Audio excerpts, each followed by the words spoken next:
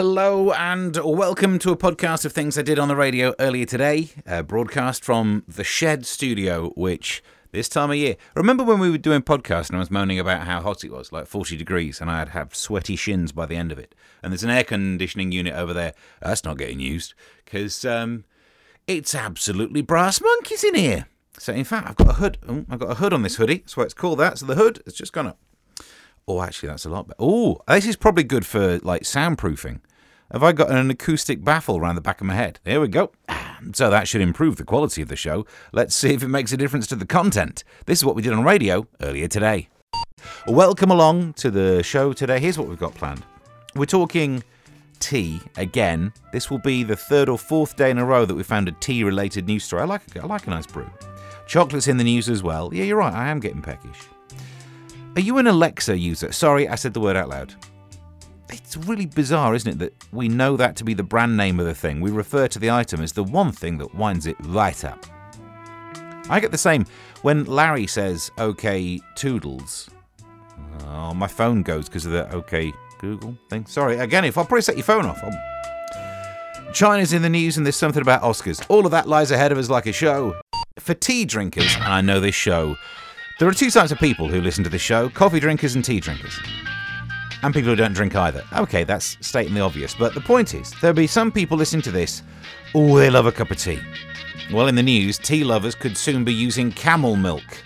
Because apparently, the demand for dairy-free alternatives continues to soar amid rising prices. Here's what I don't get.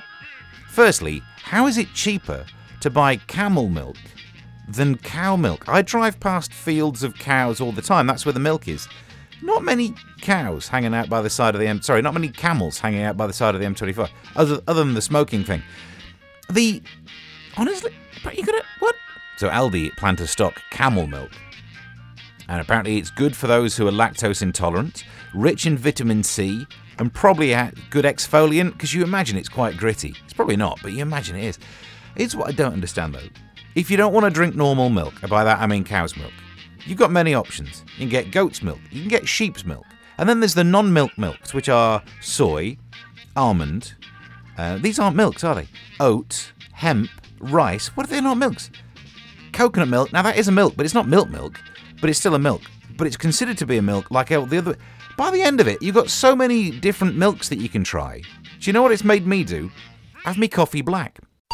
Aliens are in the news again. What, again? It's weird, isn't it? Again? There's loads of them. Not aliens, loads of alien news stories. Space may go to infinity, but according to scientists, we could be running out of room. Well, they're wrong then, aren't they? Because they don't understand what infinity means. Boffins think that there are a staggering 4 quintillion, that's a lot, of space objects out there in the solar system, many of which could be UFOs.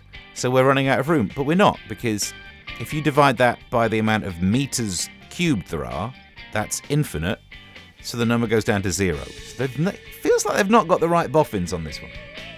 Estimates come from Harvard University's astronomy department. All right, sorry. Head of the Galileo project says that it could be evidence of alien technology. He said that while most objects may be small, like 4 foot wide, some may be large enough to be manned alien craft. What? Is he high? But of course, this doesn't worry me that there's actually alien crafts out there. My bigger concern is that some of these might be transmitters. And they're not all powerful, as you may know, but imagine having an alien transmitter that could broadcast on 107.5 megahertz. I'd be sat here talking to myself, and all of a sudden there'd be, I don't know, maybe some static or something. And it'd be really annoying because there's no way for me to... Earthlings, we have been monitoring your radio broadcast to learn about your species. Some of you seemed happy that Bolsonaro lost the election because he would not protect the jungle. And yet you send Matt Hancock into the jungle. Which is it? Do you like jungles or not? No way to know if I've listened to all the way through, or maybe you just didn't hear any of it. So, again, let's hope it never happens, because it's aliens, so they're probably not out there. Chocolate. It's this time of year when all of those summer gains, or by that I mean losses, all of that getting slightly more in shape and losing some weight, right out the window. Halloween does me right in. What's that? Some chocolates that I'll buy, but I won't put a pumpkin outside so no kids come round, so I guess I'll eat all the chocolates. And then you get to Christmas, when it's chocolate time, so I'm getting fat again.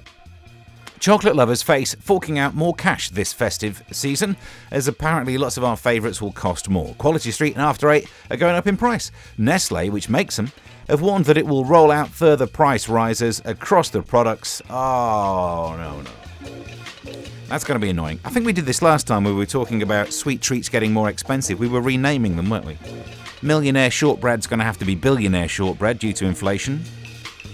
So inflation and shrinkflation, what's it going to do to... I suppose, how do you make After Eights more expensive? Or cost of living crisis means After Eights probably have to become After Tens, because you can't start them early. You have to try and put it off as much as you can. At this rate, we'll never even open the box. Quality Street, I mean, the word quality always implies price. You're going to have to change street then, aren't you? You're going to have to turn, not Quality Street, it'll be Quality Boulevard. Can't afford that, not at these prices. How would we change the names to make them more expensive? Paula says they won't be able to afford to put 2 of them in a Twix, so now you'll have to call it a mix. Ah, like the mono. Do you fancy a mix bar? Only half as much. I have to buy 2 of them now. Also in the news, this is just a quick update, but there's a story about MP Mark Spencer got in trouble for saying a little man in China may be listening to his phone calls.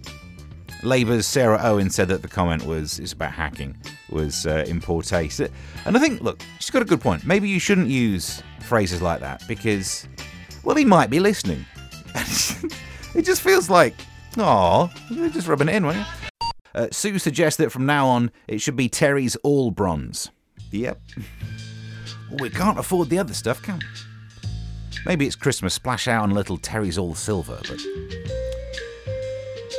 Also in the news, this is a funny story. Well, it's not funny, really, but a dad says that his... Now, I don't want to say the name of the Amazon-related device that you say the name and it triggers, and it wants to know what you say to it. And if I say it, it'll wind you right up. So, Amazon's device. Apparently, he said that the device told him to hit his kids to stop them laughing. Pub boss Adam Chamberlain posted a video saying that he asked the how to stop his kids laughing, and it said punch them. I've got a theory that this isn't the... He's probably not even plugged in, and his next door neighbour with thin walls is just really sick of him shouting all the time and just thought, you know what? It's the kind of thing I'd do. I'll just pretend to be... Next door neighbour's up to something. He wants to know what the weather is. Google the weather, will you? And while you're at it, why don't you just give someone a smack? So we've solved another one. Tom Daly's husband apparently has an Oscar. And this is in the papers that it's often mistaken for a loo brush because he leaves it in their toilet.